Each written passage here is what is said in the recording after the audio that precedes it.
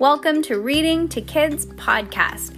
I'm your host, Jenna. And I'm your host, Peyton. And we're here to read to you or with you. We know that sometimes moms and dads don't always have the time or the motivation to read to their kids each night, and we know how important it is. So, on those nights that you're not in the mood, we're going to do it for you. Can't wait to read with you. Good job, Peyton. High five.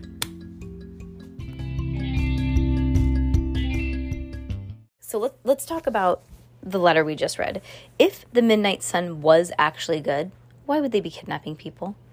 Why would they kidnap Cass's mom? Why would they keep people in cages? Right? Why would they kidnap Benjamin Blake and try and take a piece of his brain out to make him brain dead? Right? I think they're liars. What do you think? Yeah. Midnight Sun? They are evil. Chapter 17. Family Dinner. Family dinner. Now that was an oxymoron, thought Max, that's our dog's name, Maximus, thought Max Ernest. Never once in his life had he experienced anything like a family dinner. Can you close that, babe? Can you turn it off so it doesn't die? Dinner with his parents? Yes. A family dinner? No. For years, he and his parents had all lived in the same house. Every night, they'd eaten the same time at the same table, but it was never the same dinner, never a family dinner. Rather than share, his mother made one dinner and his father made another.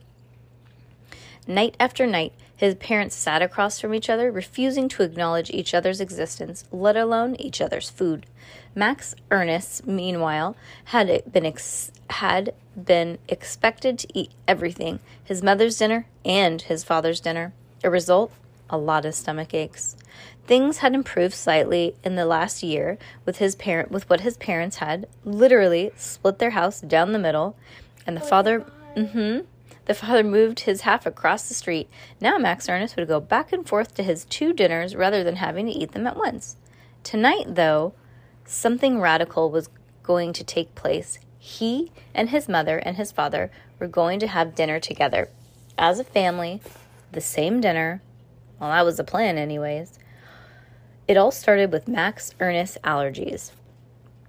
Tonight, like all Tuesday nights, was supposed to be spaghetti night with both of Max Ernest's households. Oh, it says half households. Due to his wheat allergy, Max Ernest could only eat gluten-free pasta. Unfortunately, all the gluten-free spaghetti was gone last Sunday when Max Ernest's mother went to the supermarket. Why? Because Max Ernest's father had taken the last package? As Max Ernest's mother learned that she found herself in line behind Max Ernest's father at the checkout stand. There was, by all reports, a brief tussle at the end of the gluten-free spaghetti spilling over the supermarket floor. Whose fault was it? Who was at fault? Max Ernest would never learn because, strangely, each of his parents blamed him or herself. I don't know what came over me, said his mother. I just grabbed that box as if it was the last spaghetti on earth. I'm ashamed of myself. Everybody was staring. Ugh, they got into a fight in the grocery store, and she was like trying to take the food out of his cart. This is a strange family. I felt so foolish, said his father. We were squabbling like 2-year-olds in a sandbox. The whole store was looking at us.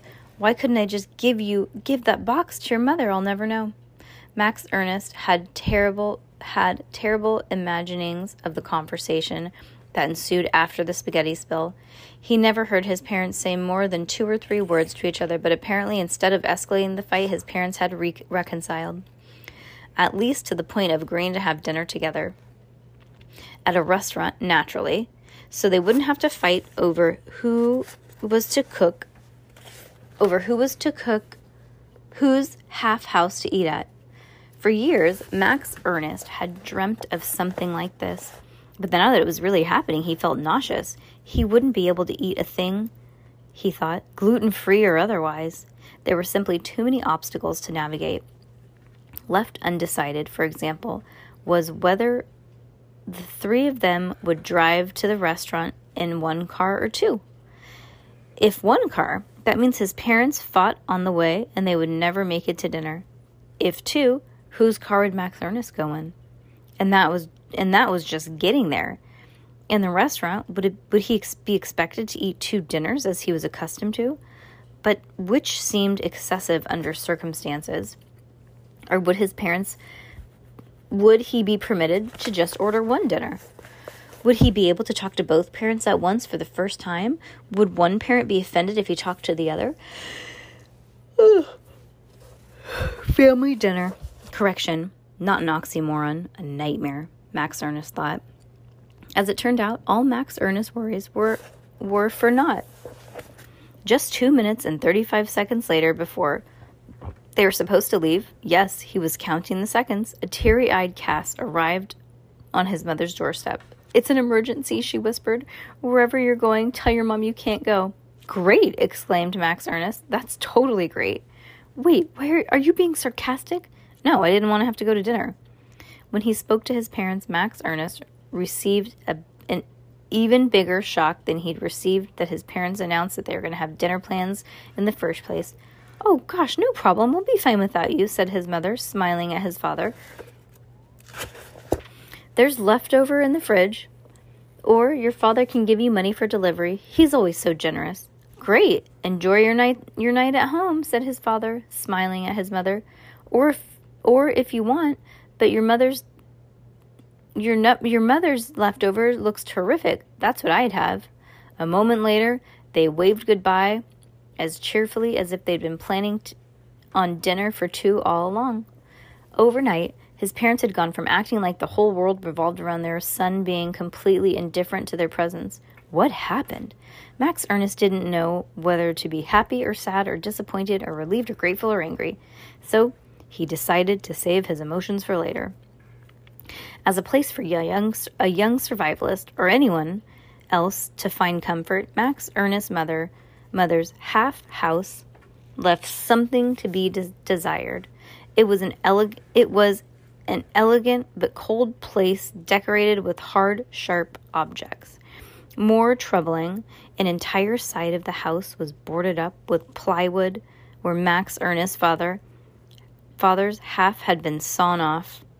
Navigating the half house was difficult for anyone who wasn't used to it, and sometimes even people who were used to it. Nonetheless, it was in Max Ernest's mother's living room that Cass now found herself pacing back and forth.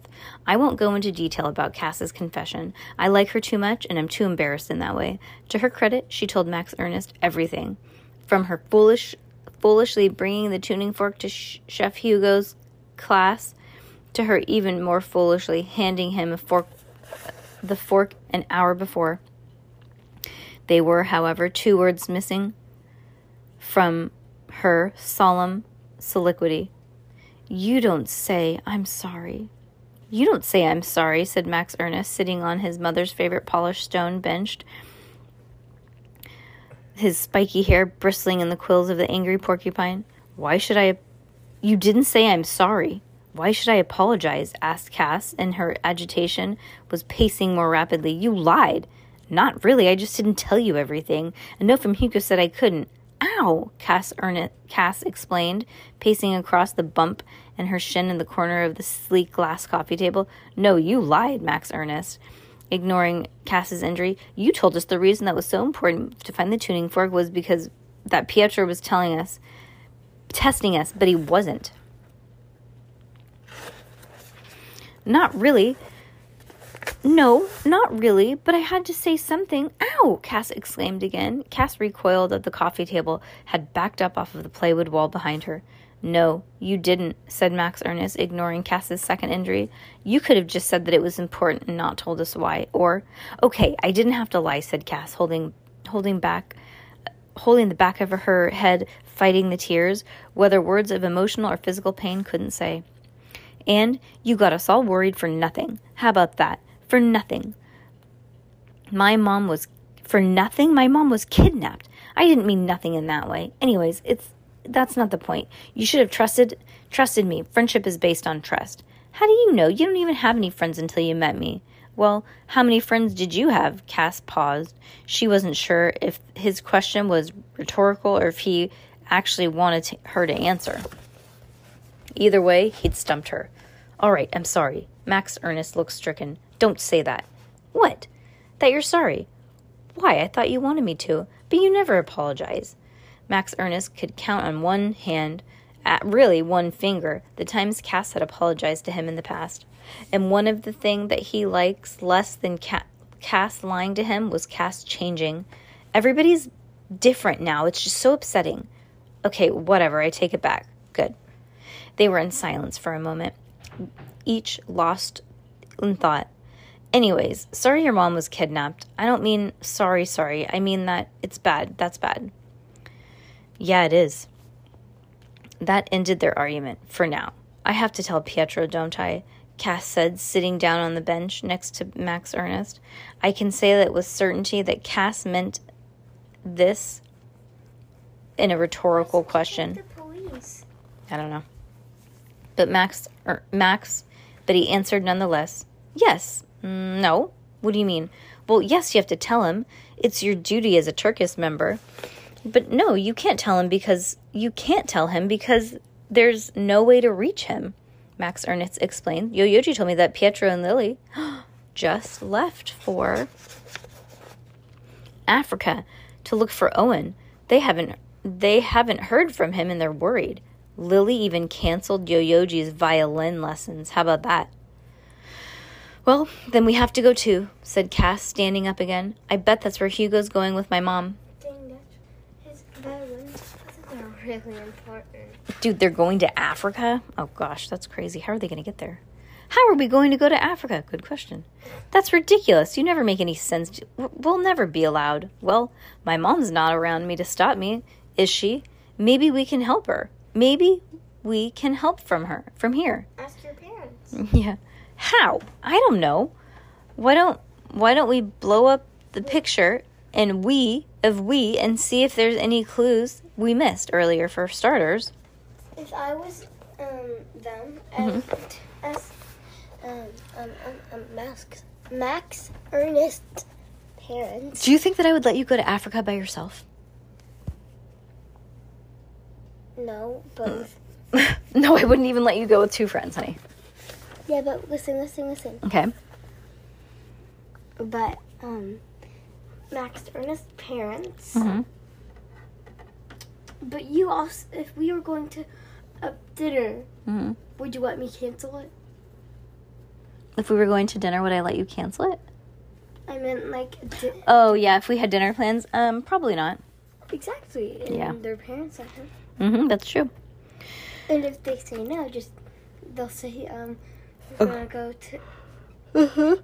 Max can say I'm gonna spend the night at Cass's house. Oh, yeah, for 14 nights? No problem. Yeah. Maybe we can help from here. How? I don't know. Why don't we blow up the picture and see if we can see if there's any clues we missed from earlier, for starters. Cass opened her mouth, but to dismiss his idea, then she gave him a small, grudging smile. Actually, that's not a bad idea for starters. Max Ernest, small, grudging, smiled back. Hey, do you want an ice pack? My mom keeps a lot of them in the freezer for people who hurt themselves. Cass shook her head. She wanted to get on with the job at hand as soon as possible. Cass had never been to Yo-Yoji's house before, so under natural circumstances she would have resisted going. What if he didn't want her there? What if his parents said something embarrassing? What if other kids at school found out? Last year, a rumor had gone around school that she and Yo-Yoji had crushes on each other, and they never quite lived it down. But these were anything but normal circumstances, and of the 3 young Turkish members, Yo-Yoji had by far the best computer setup. So they were at Cass's dream house. Even as preoccupied as she was with her mission, Cass couldn't help noticing that Yo-Yoji's house had everything she'd ever wanted in life. That's an exaggeration, but it pretty well expressed her feeling upon seeing the house. In the driveway, leaning against the side of the house, there was a mountain bike and snowshoes and a kayak and canoes and fishing poles and a trailer that looked like somebody had seen more than its fair share of camping trips. When Yo-Yoji let her and Max Ernest in, she saw all the photos that Yo-Yoji's father had taken of snowy mountain peaks and sandy deserts and river gorges and all the artifacts from around the world that Yo-Yoji's mom had collected. 6 armed goddesses from India, carved Buddhas from Cambodia, hand-woven blankets and baskets from American Southwest. Wow, your parents have been a lot of places, huh? That's cool. Your father's really a good photographer. Her own mother never traveled, although it was true Melanie was famous among her friends for the collection of travel books. Yo-Yoji shrugged. I guess. He always has to use his old film camera that he's had forever, and then he can never get the picture developed anywhere. He's kind of crazy. He should go to my grandfather's. They have tons of old cameras. Hey, Yo-Yoji, guess what? Yelled a very young voice from across the house. I still have my pudding left. It was a strange and unfamiliar sight that greeted Cass and Max Ernest when they followed Yo-Yoji to the kitchen. A family sitting around a table. Yo-Yoji's parents, his little sister Miho, and their little brother Gahin. The table was stained with some kind of brown and orange slop, and Gahin was jiggling a spoonful of chocolate pudding in front of his sister's nose. Yes, it was family dinner, just the way you'd see it on TV in the movies. Well, maybe a bit more chaotic, but close. Gahan smiled when he saw his older brother sitting in the room. Looks good, doesn't it? He taunted. Don't you just love chocolate pudding, Yoji? Isn't it the best thing in the world? Don't you wish you had some more?